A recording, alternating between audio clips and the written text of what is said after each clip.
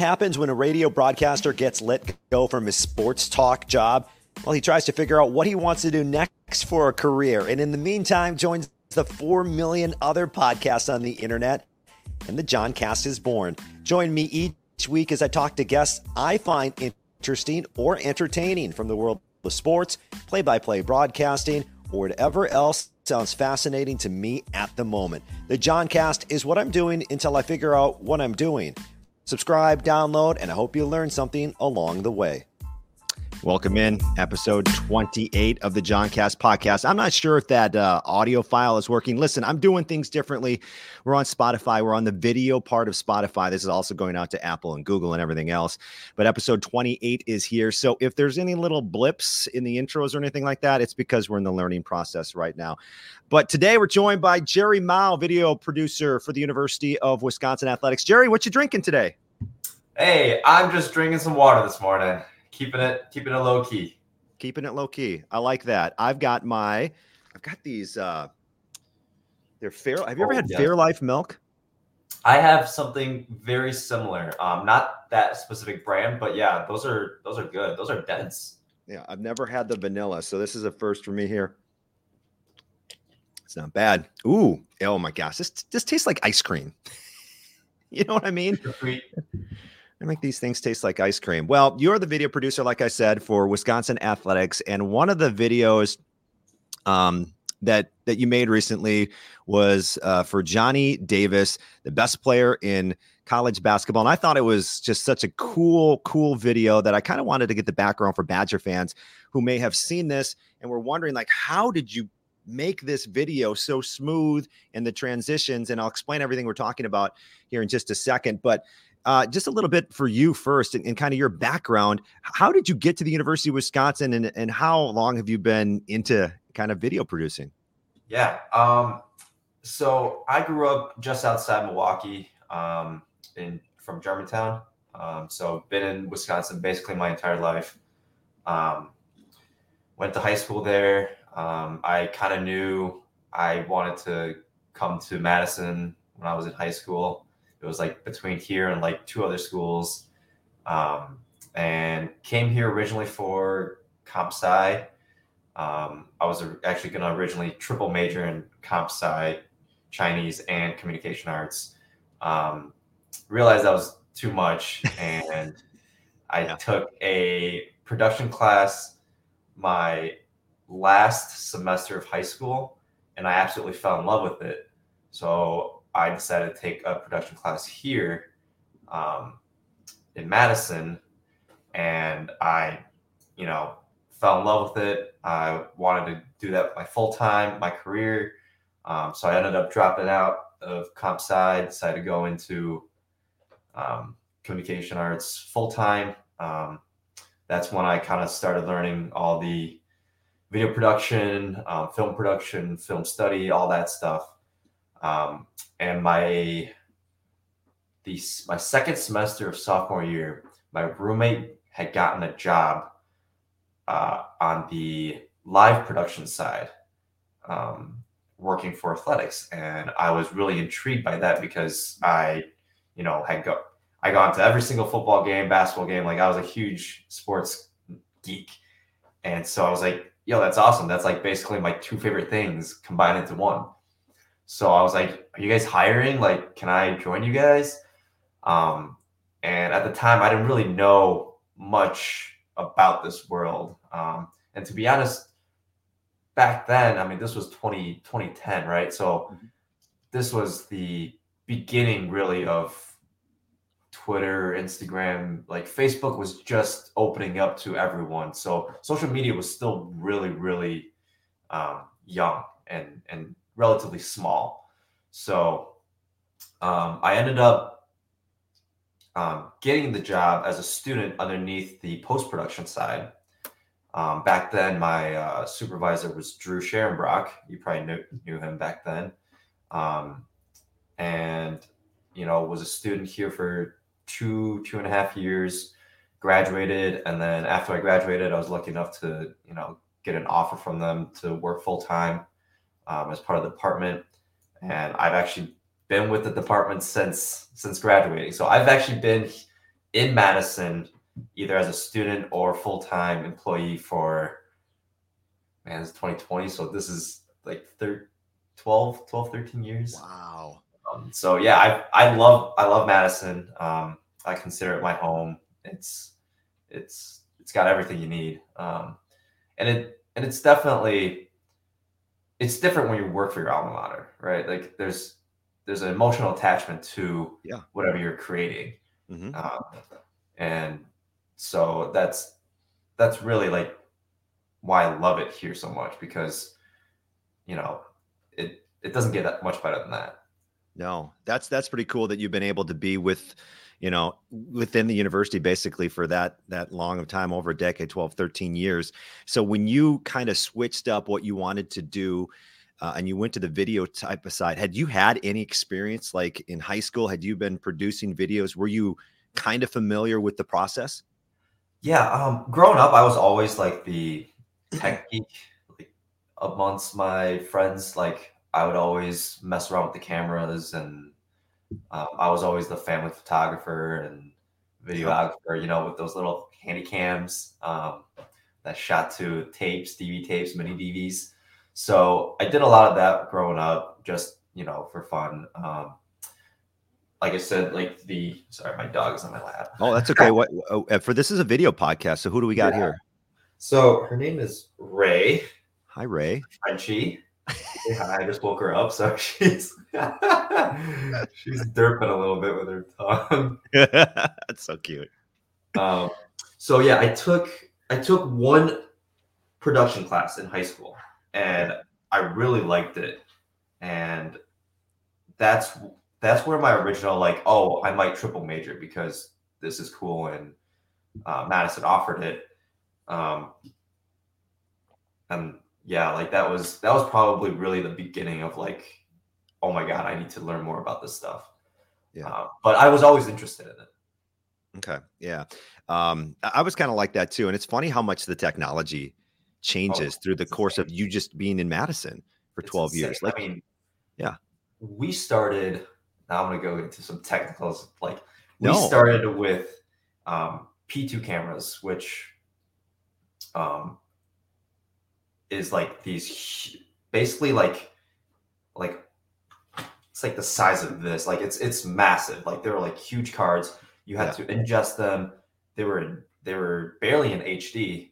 Half the stuff we shot were in standard def 480, and this was 2011, 2012 still. We got our first DSLR in 2013 or 2014.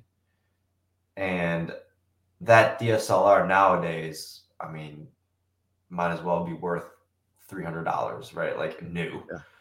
It's insane how much technology has changed even in the past 5-6 years. Because the cameras we use now, it does so much for us,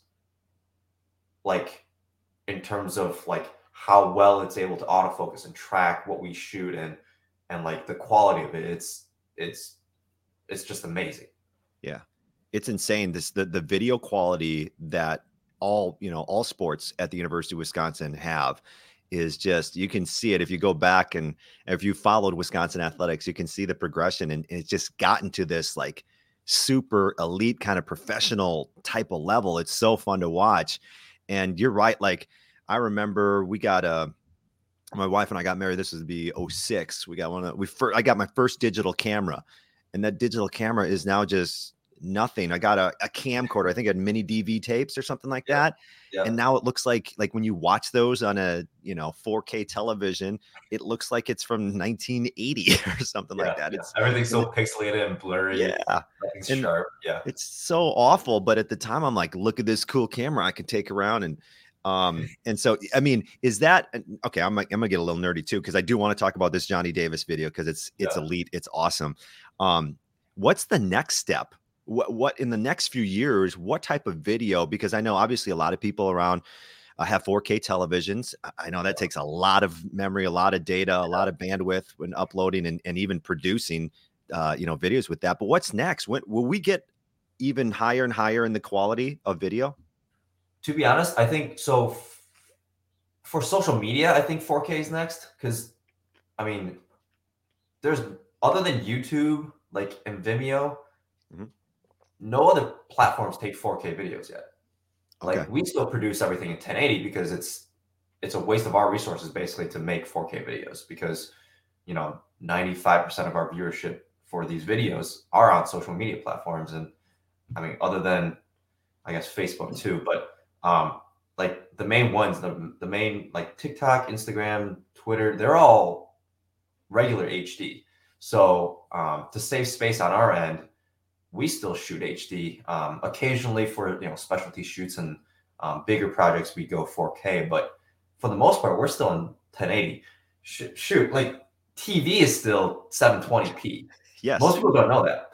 All TV, whether you have a 4K TV, 8K TV, however fancy TV you got, signal you're getting for live TV is either 720p or 1080i. And like when the Super Bowl says they're broadcasting your Super Bowl in 4K, that's not true 4K. What they're doing is they're shooting it in 4K and then down converting it to 1080i, pushing it through, and then up converting it back to 4K. So really, it's fake 4K. Right. Yep. So I think we're still going to be in this 4K phase for quite some time until we can have consistent data connection that are, to be honest, fiber level speeds. Mm-hmm. Half of America is still, getting 10, 15, 20 megabits per second for internet. Until you can get consistent, like 500 megabits, 1 gig download upload speeds, you're going to be limited by that. As you can shoot in whatever quality, but if you can't stream it to the people actually watching it, they can't actually receive it properly and fast enough, it doesn't really matter. But I do think after this 4K phase, it'll be interesting because I think this will be 10 years down the road, probably 10, 15 years down the road. VR is going to be a big player in this world. Can we get 4K VR? Are we even on the horizon so of that? This year, right? So I don't know how much you know about VRs and headsets. Oculus Quest 2 is probably the standard right now, and that's not in 4K. That's barely 1080. But this year, Oculus is releasing a updated 4K headset with I think like 144 hertz refresh rate. So basically like as fast as any technology nowadays. That's like pretty good. PlayStation also is releasing their PSVR 2, which is basically 4K. It's like 2K in each eye combined to 4K. Also, 144 hertz. So it's getting there. The VR world is coming. It's coming fast. Yeah. That's crazy. What kind of things? Okay, I'm just getting caught up in the VR conversation because, like, what kind of things do you think we'll be able to do with this 4K VR once it gets here? Because I'm just kind of new, like most people. Like I see my friends and their children have the Oculus 2 headsets and they're all playing their video games right now. But we hear about the metaverse, we hear about all these other things. Like, where do you envision that? I'm interested to hear. Well, other than Beat Saber, which is amazing, yeah. I think a lot of it is going to come down to one. I think the coaching side is actually going to use it a lot. Yes. Whether that's like a quarterback in like having an imitated virtual world of like his pocket and like he can literally look around and look at his targets, right? Mm-hmm. And look at plays in real time of like what's happening. Mm-hmm. I think that's going to be big. Another thing that's going to be big is like virtual tours of space, virtual spaces. Like, hey, virtually be at this game even though you can't, right? Mm-hmm. So like we'll have a VR camera in the stands. Whether somebody has to pay for that, subscribe to, you're able to virtually be in that arena for a crazy top 10 matchup because all the tickets are sold out or whatever. But I think that's going to be big. A lot of it is going to come down to, like I said, it's going to come down to how fast this technology can evolve. At the same time, though, the back end. It's always about the back end, because if the back end can't keep up with the technology, there's always going to be a choke point. Right. Yeah, that's interesting. I was just watching actually yesterday an Instagram video of someone with those VR headsets. They're baseball players. They have like the bat hooked up to everything, and they get there and they're hitting 80, 90 mile per hour fastballs, changeups. And what you just said for like sports, like that is going to be something where you can train, especially imagine like a baseball player, maybe even a golfer or something like that. That's something that, we don't think about very often when you're not in that sports world. You're just thinking like video games and stuff like that, but that's pretty cool. Yeah. All right. So let's talk about the video. Okay. Let's talk about this. Let me bring this up. Really awesome video that you produced or had help producing at the university. It's called Here's Johnny, the Best Player in College Basketball. And it's Johnny Davis of the University of Wisconsin. And in it, it's kind of like some of his best highlights from the year, where the team went in at the University of Wisconsin. And well, why don't you tell me how you got these shots? Let's watch a little bit of it together and how you got some of these shots for this video, because I thought the transitions were so smooth. It was so well done. Let's watch a little bit of this together with Johnny Davis. I'm not sure if the audio is going to come through, but I assume it will. So here is the video. Let's push play. All right. The greatest story in college basketball is the Johnny Davis show, the Wisconsin sophomore. This is truly an out-of-nowhere story. It looks like a first-team All-American, the National Player of the So this Year, is all and just a kind of future lottery standard, pick. get him to grab his jersey and stuff like that. This is awesome. But then it starts to transition like that. And you have him in the Kohl Center, it looks like, just on a spotlight. And he's actually doing some of these plays that he's done. I'm going to pause it right now just for a second, but he's actually like in the, how did you do this? What was the concept? How did start at the beginning? What was the concept for this?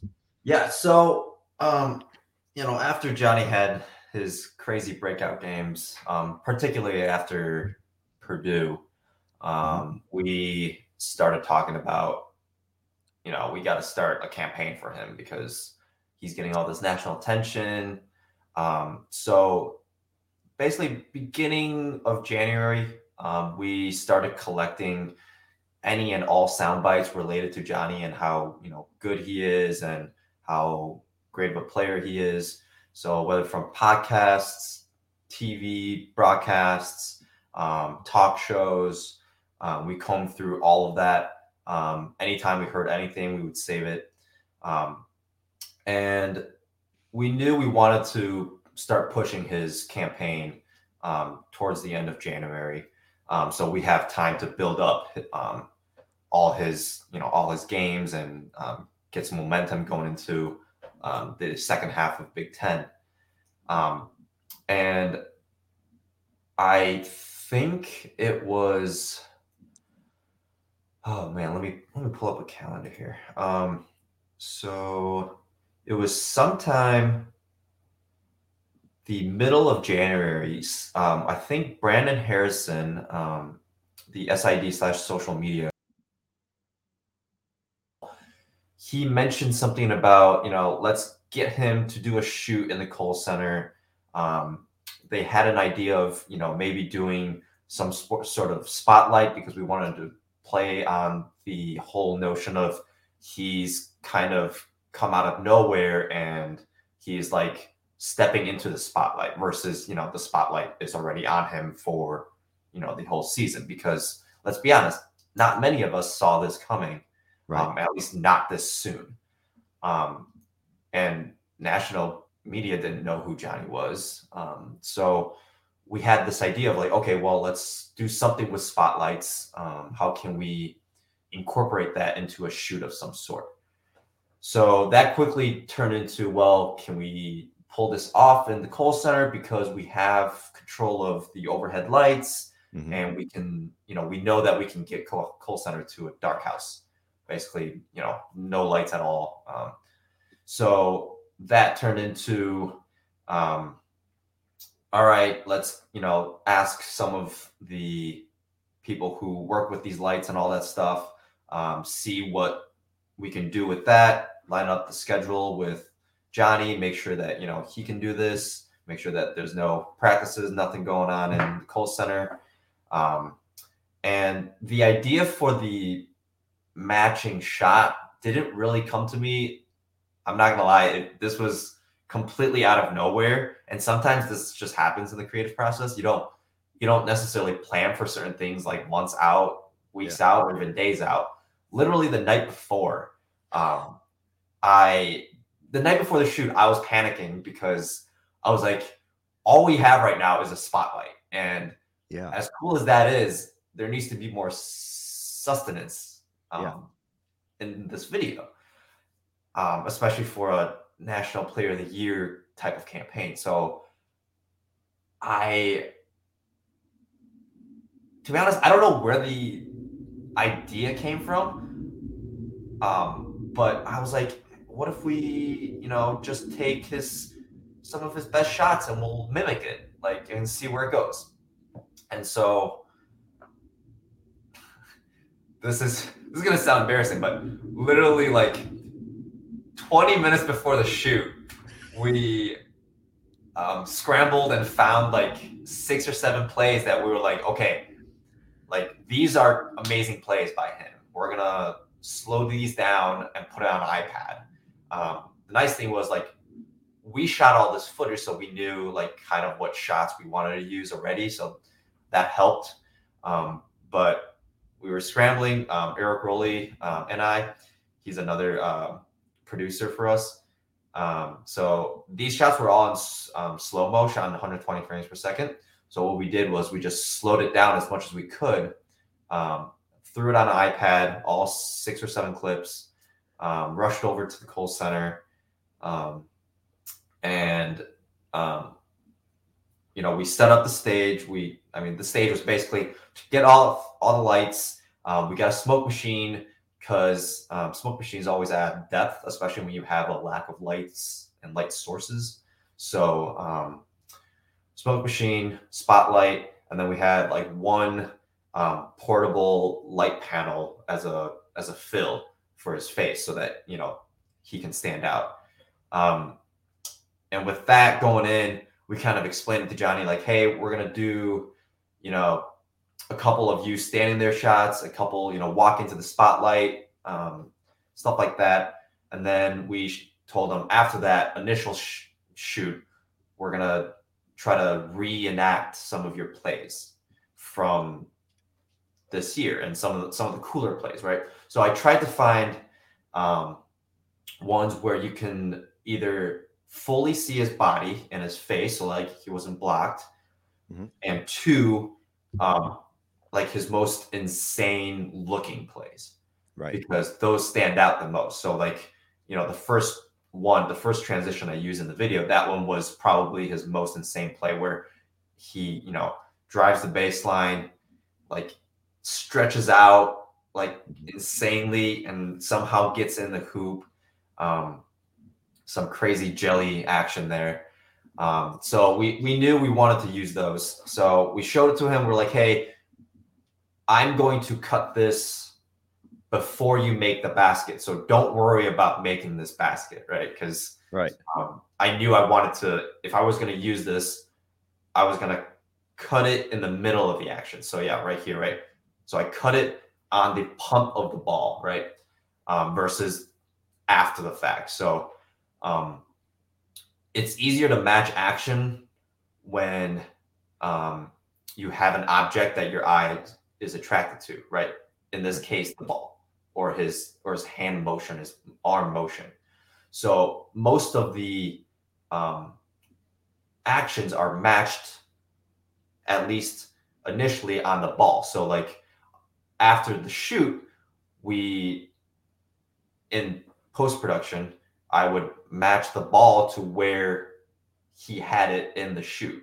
And then with some tweaking, some, zooming and overlaying, got the two to match as close as I can. Now, it did help that, like I said earlier, we shot this footage originally, like the actual game footage, right? So we knew A, what camera we used, B, what lens we used. So because of that, we knew and C, where we were standing when we shot those shots.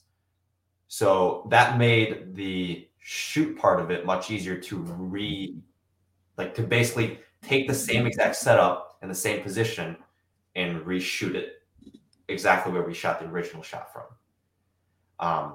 The hardest part really was, to be honest, getting the spotlight to fall in the exact spot of where he like jumped off or like was doing the action. Yeah.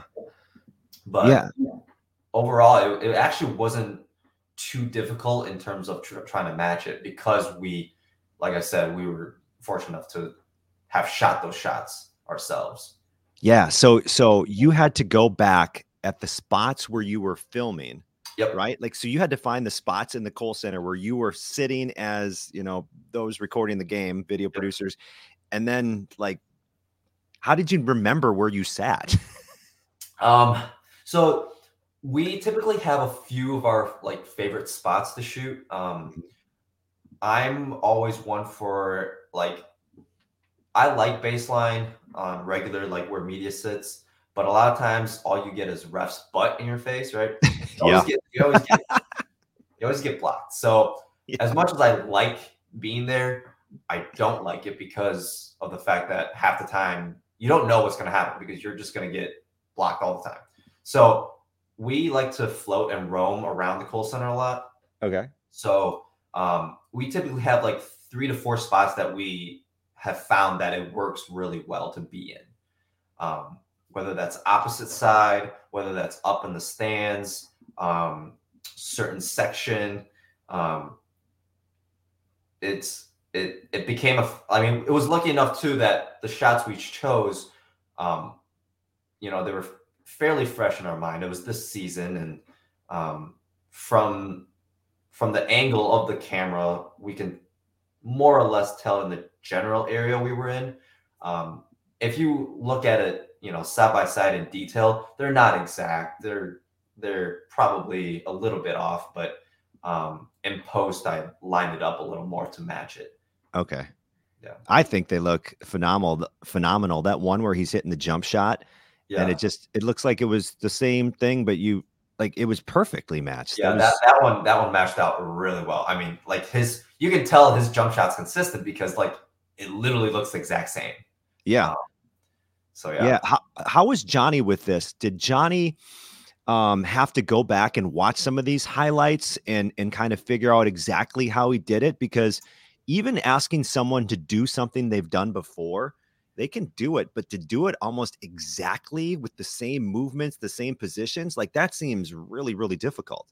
Yeah. He was great. He said he thoroughly enjoyed it. So what we did, right, was we loaded all these on an iPad so that he can see it in real time. Gotcha. And we slowed it down as much as we could and basically scrubbed it frame by frame for him. And so we were like, all right, so for this one, this is what you have to concentrate on: your leg movement, kicking out, your ball placement, how far you stretch it out, and where you jumped off from.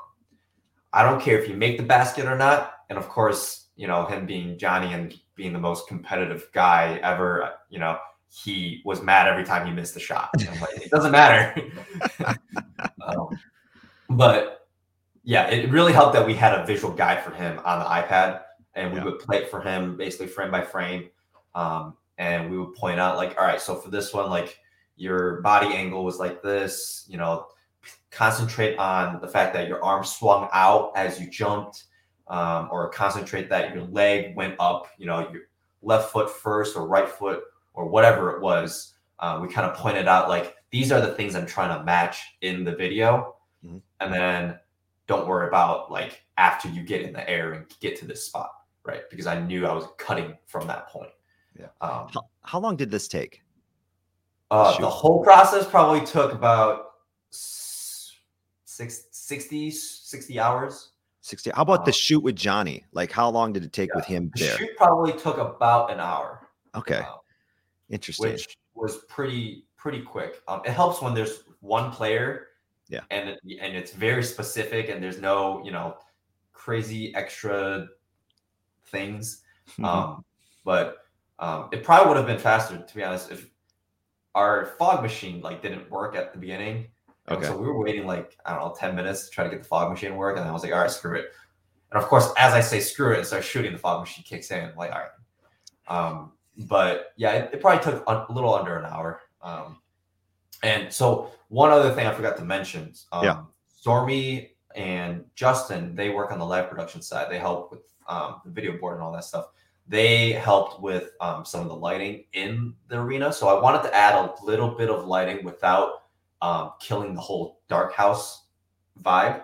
Okay. So on the fascias, or the ring beams, as the general public likes to call them, I had them do 3 to 4 sets of patterns or colors. So I had a solid white, a solid red, and dark house black. And then each of the 3 colors, I had them do a strobe, a chase, and a random. So just to add a little bit of dimension in the back. And so some of the shots you'll see, not every single dark house shot is the exact same. Some of them are a little brighter because we use the white fascia. Some of them are more red and moody because we use red. There was a couple shots that you can see you have lines and patterns in the fascia. So that is another another layer to the shoot. Yeah, that's something I'm gonna have to actually, when I watch it again, I'm gonna kind of look for those subtle differences. That's pretty neat. Yeah. Man, that's such a cool video. And 60 hours to do the entire thing. Yeah, that's what people don't realize. Yeah, people don't realize, the video itself is what, 1 minute and 15 seconds, right? Yeah. So it's always funny to me when people say oh, it's just a minute video, how long can it take, right? It's if a good video takes time, and I'm lucky enough to have a supervisor, a boss in Chris that understands that. So I don't know how many places, especially in season, how many schools have a system where, I can basically stop working football for 2 weeks straight and just concentrate on one video. So it starts from the top down, right? If you don't have the support to do this in season, you're never making this type of quality of video. Right. Because you're going to have requests left and right from, oh, can you do this? Can you do that? Right. And part of creating is you dedicating all of your creative juices to one project. And when you're getting pulled in 50 different directions, it gets so hard to concentrate on something like that. So that was super helpful as well. So I have a pretty good home setup. I literally sat at home for a whole week editing this. No distractions, just cuddling my dog and editing. Cuddling, is it Ray? Ray, yeah.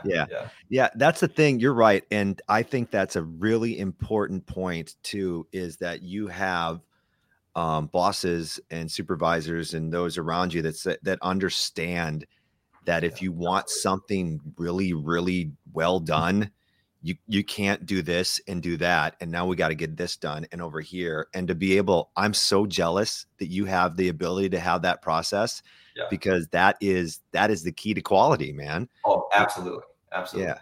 That's the key to quality. And it shows. You can have an idea, and if you don't have the time to work on it, it doesn't matter. Yeah, absolutely. And it definitely shows in the videos and all the videos that Wisconsin puts out. And I've said this before, the video department, we talk about the coaching staff, obviously, the assistant coaches, the talent, the players, the trainer, everybody has their own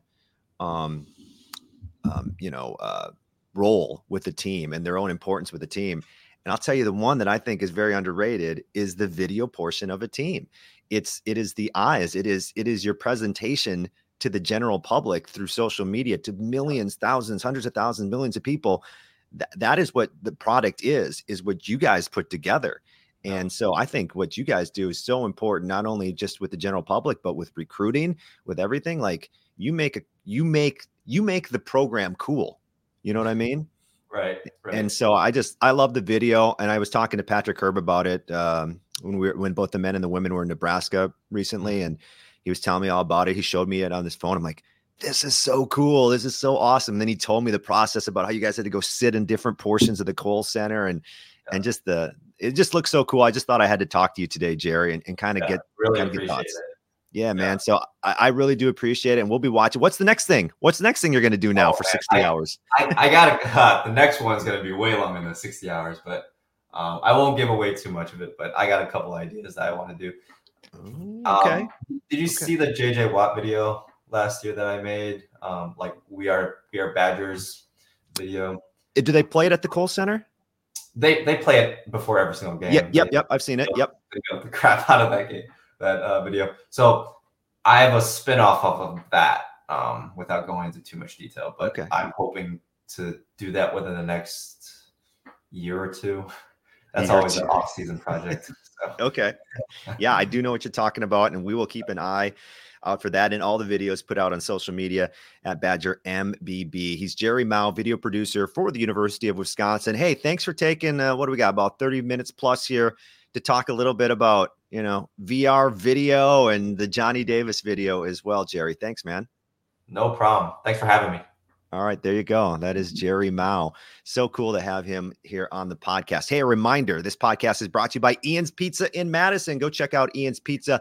They've got 3 locations in Madison, also Milwaukee, Seattle, and Denver. And next week, Monday, my partnership with Scani Nation, with Scani, will start, and we will have a week-by-week release of a new T-shirt that you can purchase for 5 weeks in a row. We'll release one T-shirt every week. It starts on Monday. First T-shirt drops, and you can purchase them. And it's not just JohnCast stuff.